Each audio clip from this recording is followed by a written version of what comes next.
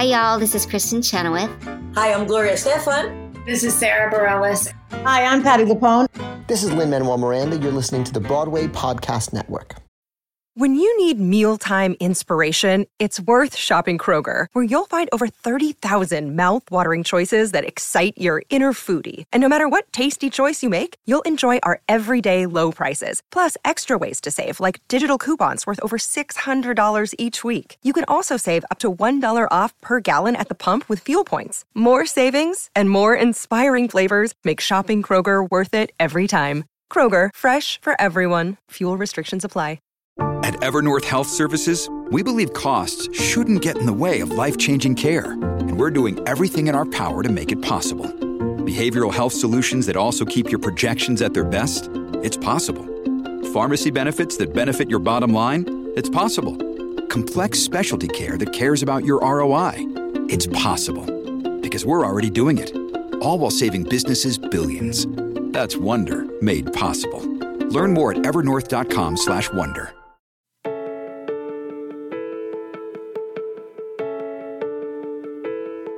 Welcome to another episode of Broadway Nation, the podcast that tells the remarkable story of how immigrants, Jews, queers, African Americans, and other outcasts invented the Broadway musical and how they changed America in the process. I'm David Armstrong, and my guests again this week are Millie Taylor and Adam Rush, the authors of a very interesting new book titled Musical Theater Histories: Expanding the Narrative. This is the second part of a three-part conversation regarding their unique approach to relating the history of both the American and the British musical theater, and they accomplish this through their use of multiple thematic histories that take readers on a series of journeys down both familiar and less traveled paths into the art form's origins, development, relationships to the media, censorship, gender diversity, and national identity, to name just the subjects we'll be talking about today. If you missed part one, you may want to catch up with that episode before listening to this one. As always, this podcast is made possible in part through the generous support of our patrons. If you would like to help support the work of Broadway Nation, I'll have information at the end of the episode about how you too can become a patron. Here we go. Step out of the sun, because you've learned on the outside, always looking in. Will I ever be more than I've always been? 'Cause I'm tapping on the glass, waving through a window. I try to speak, but nobody can hear, so I wait around for an answer to appear while I'm watching people pass.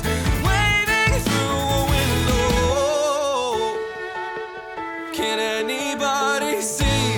Is anybody waving when you're falling? The third chapter is called Waving Through a Window, from Intertext to Instagram. So let's talk about this. There's a bunch of concepts in here, again, that I think people might not expect to find in a history of the musical theater book. What was the main thinking behind this particular view of the history? This chapter is really about expanding the point that musicals don't just sit in isolation from the rest of the world or the rest of history and culture, but also that they are in total conversation at all time with other media. There's a great quote in one of Stacey Wolf's book about that the history of the Broadway musical is also the history of Hollywood and Disney and recorded music. And there's many other art forms that we add on to that. So this chapter's focus is really about putting the musical as a stage form. And it, of course, travels the world and is often viewed live in theatre in an ephemeral environment. But also, most people's introduction to the musical is not sat in a theatre watching a live performance. It's watching The Sound of Music with your family, the film version at home at Christmas. And there's hundreds of other examples. And one of the ways for me that's interesting in how this chapter developed was that it started off being kind of much more form by form. So, a short history about the film musical or a short history around the start of cast recordings. But then it took a much more kind of case study approach, which started to bring up examples. These musicals live across media.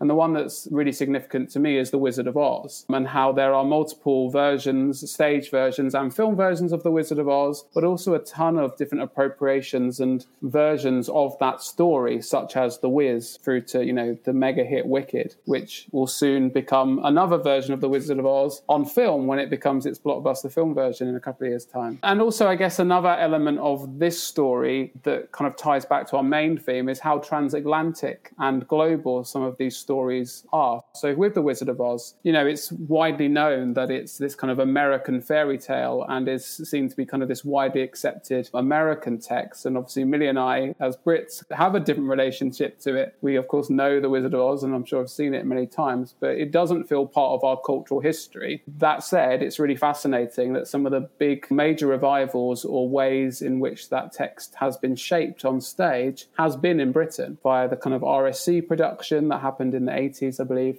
through to Andrew Lloyd Webber's rewriting of the show in the 2010s. We plot through multiple versions across media, but also how transatlantic and global this story also is. Even just simply batting forth between kind of Hollywood and LA and the Broadway stage in New York. These texts are constantly jumping around the world and across media. I thought that was interesting because in the United States, the original film version has only rarely been put on the stage and never on Broadway. They did a production at Madison Square Garden at one point. But in the UK, you've had several major and very high profile and high class, I guess, iterations of that. The stage version that is done here in the United States is done mostly in regional companies and high schools and things like that. It's not sort of seen as a central work of the musical theater. The movie, of course, is. Why do you think that is? When you looked at the fact that there had been this high-profile British iterations of this, what's behind that, do you think? I wonder if there's a sense of it not being a part of the cultural history and not having the kind of, it kind of being protected. I'm making all sorts of assumptions here. But I feel like, there is this sense of it being a work in progress, and that British artists, maybe that don't have that kind of cultural connection to it, have felt more comfortable re-engaging with the work and transforming it for new generations. There's been another recent revival of the show here in the UK that's very much trying to update it, very much trying to make it kind of diverse in terms of its casting and its music. And yet there is also The Wiz that has the exact same kind of agenda as well. I think that is very, very perceptive because I grew up where The Wizard of Oz was on once a year on TV, and all of America gathered to watch The Wizard of Oz as an annual, I think it was Thanksgiving, I can't remember when it was on, but it's sort of frozen in my mind as perfect, and you don't want to screw around with it. Except that doesn't mean you can't transform it into The Wiz or to Wicked or to something like that. But to take that Judy Garland version of it and rework it seems a little bit like a waste of time. And that may be a very American perspective because it's so, as you said, sort of hallowed, I guess. If you didn't grow up with that tradition, you wouldn't feel that way.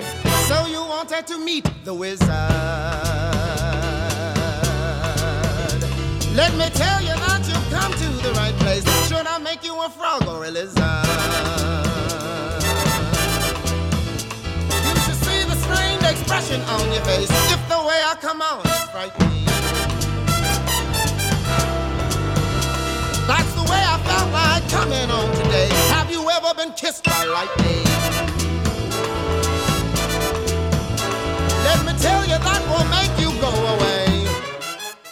How has social media changed the experience of the musical? Because you spent some time talking about that. It's very much added new opportunities for creators. So, we do get to things such as the Ratatouille musical and similar musicals that were developed over social media during COVID particularly. But also what it's done is it's kind of provided agency to audiences and fans. And so really that history is as much as a history of fandom also, in the way in which all sorts of new forms of engagement with the musical have developed. And, YouTube, for instance, is littered with clips of musicals, of course, that might have been filmed hidden under somebody's seat in a theatre on a camera. But actually, that's not where it stops. Social media is not just this kind of storage tank for clips of musicals. It's also a starting point for different fan engagement. When fans go and see a musical live, there's very much they can do to alter that live experience. But sat at home, they can edit together all sorts of compilation videos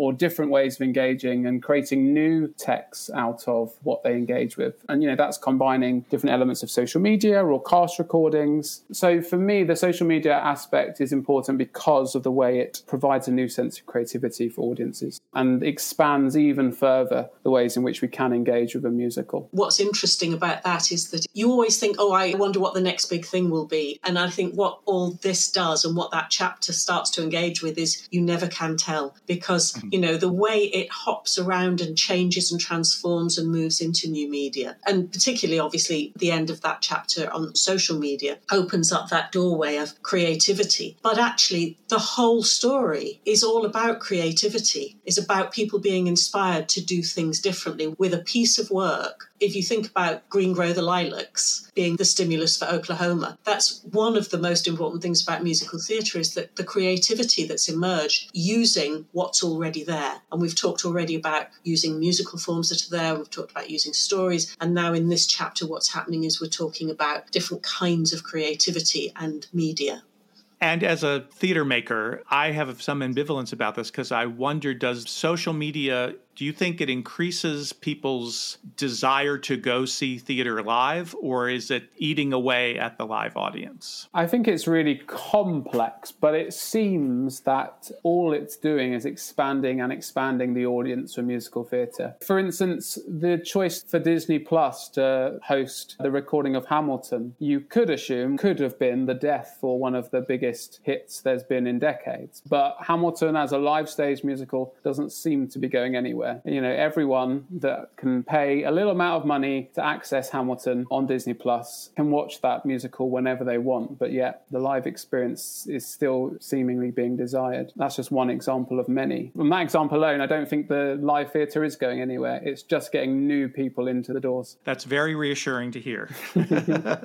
I hope that it's true. The next chapter is very of the moment, at least here in America, and the chapter is called Easy to Be Hard, From Censorship to Sex. You've probably seen the headlines even there about how drag queens are being banned in Tennessee, which made me think, can you produce a production of La Cage aux Folles right now in Tennessee? I think the way the law is written, you actually could, but there would be some controversy around it. But as you point out, the censorship is nothing new. This goes way back. There has been censorship, both government censorship and self-censorship from the very beginning. Talk a little bit about that history and how that has affected the history of the musical. Yes. Actually, I hadn't seen the information about the Tennessee banning, but it really is part of a long story. In the UK, it was legal censorship that was the starting point. And this was because the Crown wanted control of what was being performed in its theatres. And so the Lord Chamberlain was established as what was called Master of the Revels, which I think is a lovely title, Master of the Revels. And he was responsible for okaying whatever was going to be put on the stage. And that was the starting point for censorship in the UK. So in this chapter, what we tried to do was to discuss that history of what was the legal censorship in the UK and what its consequences were. But at the same time, we were looking at the US and thinking, so they don't have legal censorship, so it must be all free and easy and everybody can do anything they want. And actually, when you look into it, what you discover is that there is always censorship everywhere. It's just that different levers are pulled in order to enact that censorship. And you've just mentioned Tennessee.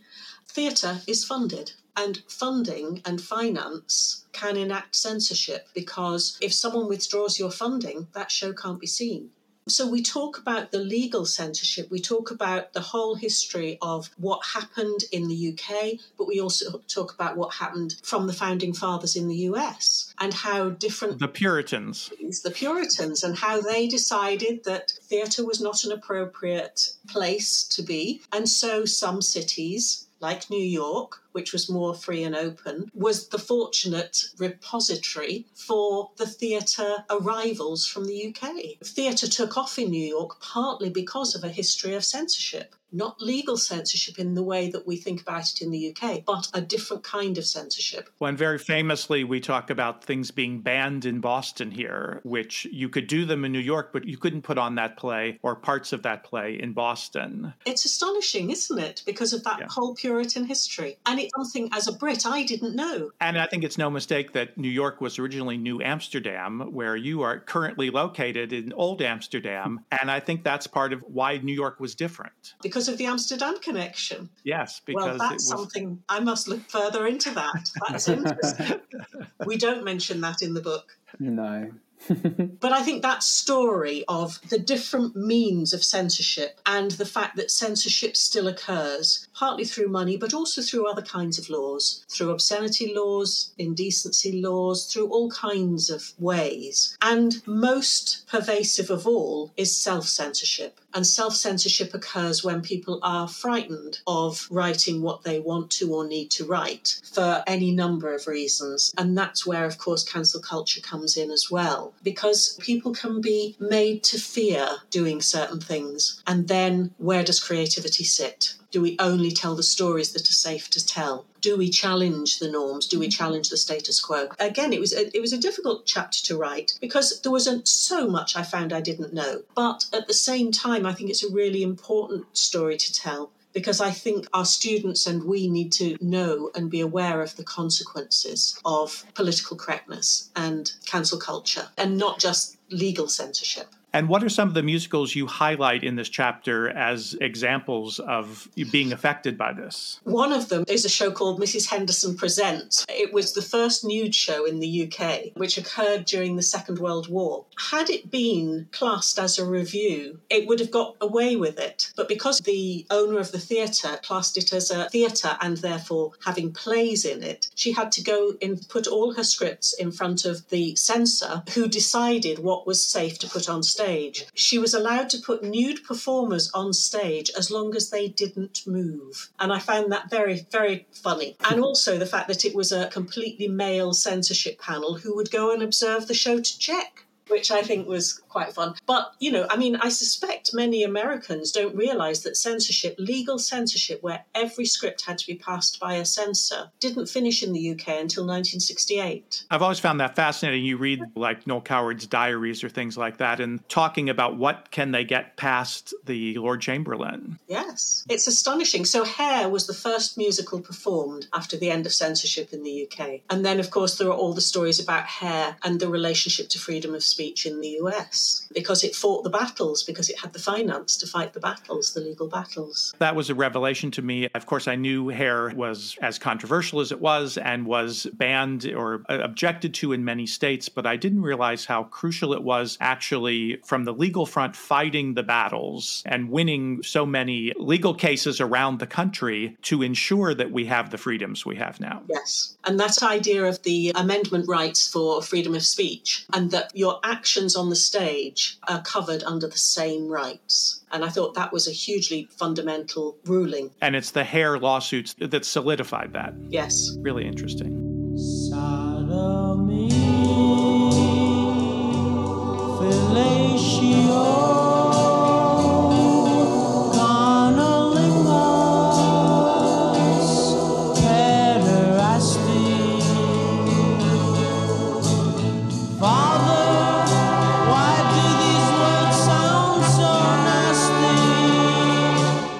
Masturbation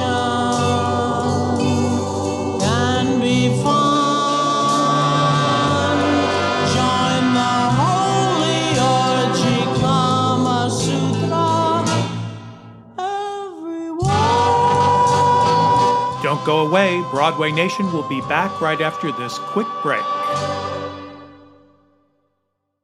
Hi, this is David Armstrong, and even here in Seattle, warmer, sunnier days are on their way. So it's time to fuel up for them and meet your wellness goals with Factor's no prep, no mess meals. Thanks to Factor's menu of chef-crafted meals with options like Calorie Smart, Protein Plus, Keto, or my favorite, Vegetarian, Factor's fresh, never frozen meals are dietitian approved and ready to eat in just 2 minutes. So no matter how busy you are, you'll always have time to enjoy nutritious, great-tasting meals. So what are you waiting for? Kickstart that new healthy routine with 35 different meals and more than 60 add-ons to choose from every week. so you'll always have new flavors to explore. And you can crush those wellness goals with dietitian-approved meals and ingredients that you can trust. Make every day delicious from breakfast to dessert with restaurant-quality meals that feature premium ingredients like filet mignon, shrimp, and blackened salmon, with no shopping, prepping, cooking, or cleaning up. With Factor, you enjoy effortless support for your lifestyle, choosing from 6 menu preferences that help you manage calories, maximize protein intake, avoid meat, or simply eat well-balanced meals. Here's what you do. Head to factormeals.com/BN50 and use code BN50 to get 50% off your first box plus 20% off your next month. That's code BN50 at factormeals.com/BN50, as in Broadway Nation 50, and you'll get 50% off your first box plus 20% off your next month while your subscription is active. Do it today. Another day is here, and you're ready for it. What to wear? Check. Breakfast, lunch, and dinner? Check. Planning for what's next and how to save for it? That's where Bank of America can help. For your financial to-dos, Bank of America has experts ready to help get you closer to your goals. Get started at one of our local financial centers or 24/7 in our mobile banking app. Find a location near you at bankofamerica.com/talktous. What would you like the power to do? Mobile banking requires downloading the app and is only available for select devices. Message and data rates may apply. Bank of America N.A., member FDIC.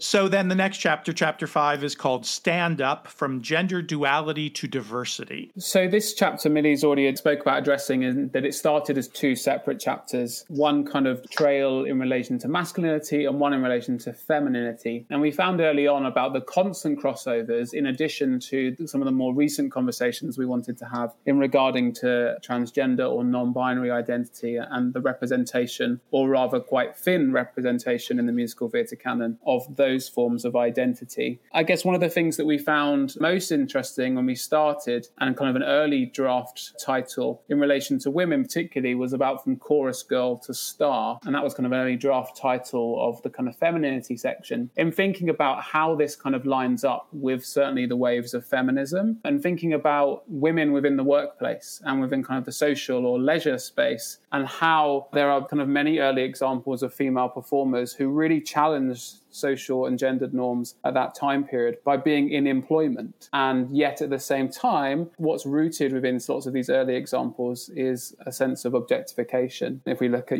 famous American examples such as the Ziegfeld Follies, there are many, many women employed by Ziegfeld, hundreds of women on stage, but they very rarely speak or sing or do anything other than kind of are there to be looked at. Right through to this idea that we jump forward 30, 50 years and we have people such as Julie Andrews, Mary Martin, Ethel Merman have become these major known Broadway stars. And what we start to see then for the rest of the 20th century into 21st is, of course, the development and the representation of women on stage as roles within musicals. Again, further shifts in the waves of feminism lining up with a whole now variety of roles for women. So that's obviously just kind of one side of it, but we're really interested also in that chapter in how this speaks to ever-changing gender roles of all kinds. And we jump right back to, say, some Gilbert and Sullivan examples and the Pirates of Penzance, and how that show redefined or maybe clung to outdated gender roles, launching right up to the contemporary period where masculinity is really being questioned in musicals, often depicting young men, such as Everybody's Talking About Jamie in the UK, or Dear Evan Hansen in the US. Musical theatre is constantly rewriting or questioning the gender roles of society at that time period. And reflecting the tension that we've had in society for possibly ever about those roles. What is the balance between the masculine and the feminine? What is the correct balance there? Which, of course, is not an answerable question.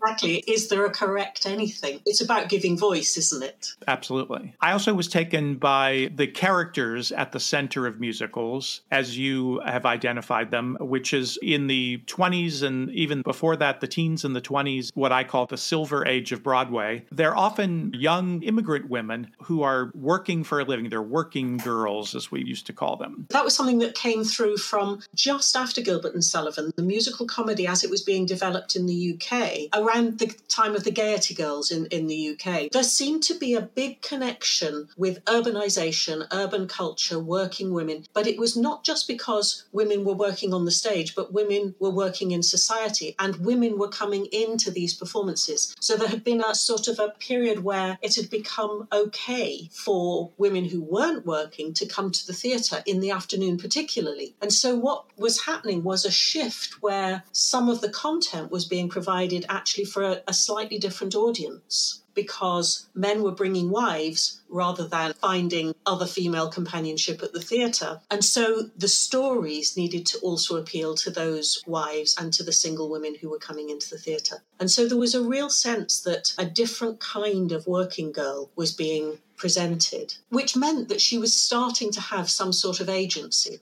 Clearly, they were still objectified quite strongly, and particularly as many of them, part of the aim was to marry a rich man. But women were being presented with agency right at the start of the 20th century. And to some extent, that disappeared for a little while and then reappeared much later. Well, and I was also taken with that much later where you talk about a new kind of woman. Single mothers start to become the heroines or the protagonist of these shows, especially with something like Mamma Mia. I thought that was interesting that you identified that as a trend that emerged in the 90s or around the millennium, I guess, really. I think there aren't so many of those, but they are there. I mean, Waitress, Mamma Mia, Adam will think of many more than me. But I think it does also come back to exactly this same point, that as society is shifting, so musical theatre is shifting and new stories are being told about people who are in society. So the politics of society is being reflected. And I think that's true for men as well. And as diversity becomes even more diverse and the possibilities are greater, there are new characters appearing, new voices emerging. That's got to be a good thing. And of course, it's always going to lag behind perhaps other forms because it takes so long to create a musical. A TV show actually happens very quickly compared to the 5 to 6 to 10 years that it might take from a musical to go from its original idea to being on stage. Yes, it does take a while. And actually it does musically as well. In that sense, musical theatre is quite conservative, not just in its representations, but also in its musics. And yeah, that's partly the result of the time frame, of the time it takes for new musicals to come through. But I think it is also a somewhat conservative form because it's mainstream.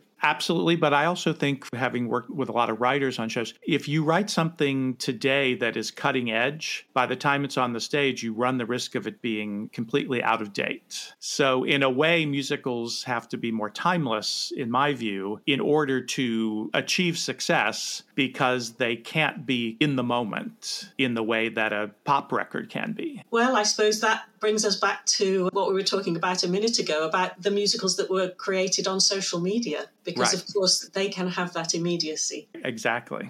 Little Johnny Jones, the jockey from the USA, will ride the pony Yankee Doodle English Derby Day. Jonesy's broken records every track at every beat. So Yankee Doodle's gonna be the boy they have to beat. Sportsmen of the British Isles who followed his career have offered Johnny anything to keep him over here. But all the money in the Bank of England couldn't pay enough to keep young Johnny Jones away from old Broadway. If you want to take a trip, the surest of sure things, have your houses mortgaged, hock your watches, pawn your rings, and put it all on Yankee Doodle. Johnny Jones is up. I'm gonna give America the English Derby Cup. He's gonna give America the English Derby Cup. I'm a Yankee Doodle dandy, Yankee Doodle do or die. A real live nephew of my Uncle Sam, born on the 4th of July. I've got a Yankee Doodle sweetheart, she's my Yankee Doodle joy. Yankee Doodle came to London just to ride the ponies. I am that Yankee Doodle boy. He's a Yankee Doodle dandy.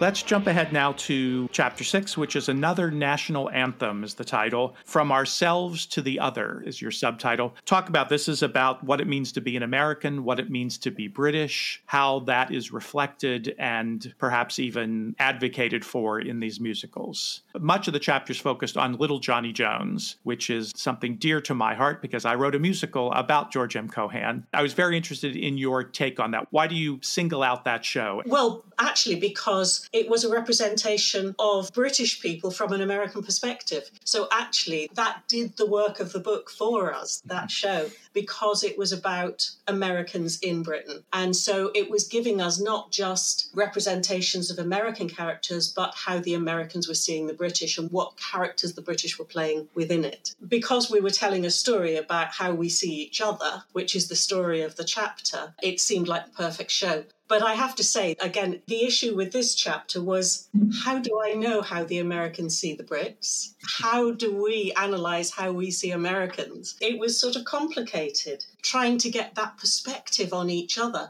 But it's very interesting what you can see in the musicals that we each write and how we represent ourselves in each other and how we see ourselves. An example that really jumps out to me, and I think Millie and I saw it at different places and different times, but we've often used as a case study, is Kinky Boots. And as a show that, from a British perspective, feels quintessentially American and doesn't speak to a sense of Britishness at all, despite the fact that it's based on a British film and a British story and is set in Britain. So, of course, the show is a big Broadway hit. I saw it in London. I believe, Millie, you saw it in New York. Is that right? I saw it in New York. So we probably have very different experiences of, this complete clash of transatlantic ideas. And we've also compared it to a British musical that isn't as popular, but Made in Dagenham, which is a British story by British composers set, again, in a factory that somehow feels much more British. And therefore, while we don't have an answer in this sense of we can maybe pin down a couple of ideas, what the book constantly raises is, well, what does it mean to be British? What does it mean to be American? And we never find an answer, and we probably never will find an answer. But I can certainly tell you from a British perspective, a musical such as Kinky Boots feels somewhat jarring. Can you identify what it is about it that seems so American? I, of course, saw the movie originally, and then I saw the musical. What was lost in translation, at least from your perspective? Well, I'm not sure that it was lost. It was almost too slick. The dancing was so incredibly wonderful. And I'm not saying that British dancers aren't just as fantastic, but I'm saying the desire for pizzazz is slightly different. And that's why we compare the two musicals we compare at that point in the chapter, because the style of choreography in Made in Dagenham, which incidentally was also based on a film and on a true story as well, the style of choreography is much more loose. It's about characterization and the awareness that if I were playing this character, I wouldn't be able to get my leg up to there or do that pirouette or whatever it is. And so the style of dance is different. So an ensemble scene looks very different. But actually, it wasn't only that. I have to say that in the New York version, I was trying to work out what accent they were trying to do, which, is probably exactly the same when British actors do an American accent. It was that sort of slickness and sharpness, in the comedy and in the choreography that for me was the difference in those two shows. That's very interesting. I saw Made in Dagenham, which I enjoyed, but I have to say I did send other Americans to see it, and they were a little mystified by it. And I think maybe part of what you're identifying there is correct. The style of presentation, for lack of a better word, just has a different tone to it, a different flavor to it, a different intent behind it, probably. Yes, yeah. It feels more downbeat. Mm-hmm. I'm sure that, there are slick British musicals and there are more urban American musicals, but it did give us pause when we started to look at, okay, so how are we representing ourselves and each other? And, obviously we start with cowboys as well in Oklahoma at a time when British men were being represented as a feat, and we'd only just finished with Noel Coward. Well, he was still around. Those representations were very different at that time in the century. Be sure to join us next time on Broadway Nation when Millie, Adam, and I return for the final part of our conversation about their fascinating new book, Musical Theater Histories, Expanding the Narrative. The smell of some oil fills the air. 1 week's more vigor in my hair. I just clock in and do my time. At 5 o'clock my life is mine. A fan-belt gearbox or a clutch. We're men who got the Midas touch. We're proud of what goes into it. Give it a kick if it don't fit. Blue collar commoners who we are. Shame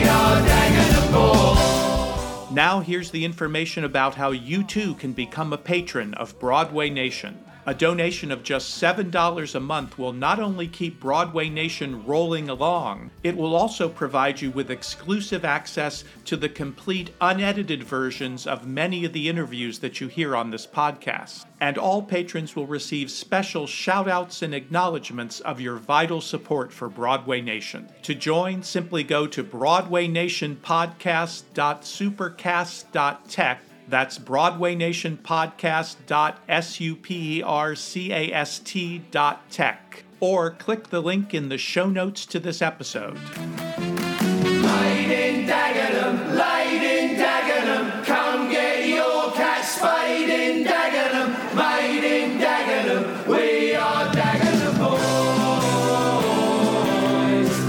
Played in Dagenham, we strayed in Dagenham, life is remade in Dagenham. Broadway Nation is written and produced by me, David Armstrong. Special thanks to Pals Mox for his help with editing this episode, and to the entire team at the Broadway Podcast Network.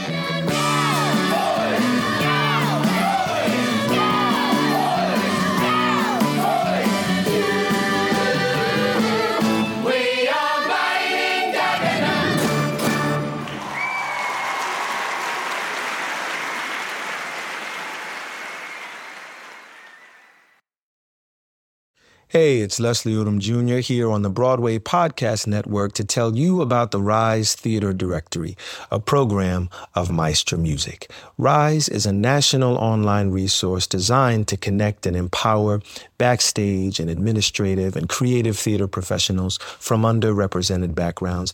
If you work or aspire to work in the theater community, this can help you find your next project. And if you hire theater professionals, search the Rise Theater Directory to find your next team. Create your profile now and get more information by visiting risetheater.org. That's theater with an RISETHEATRE.org, because only together we rise.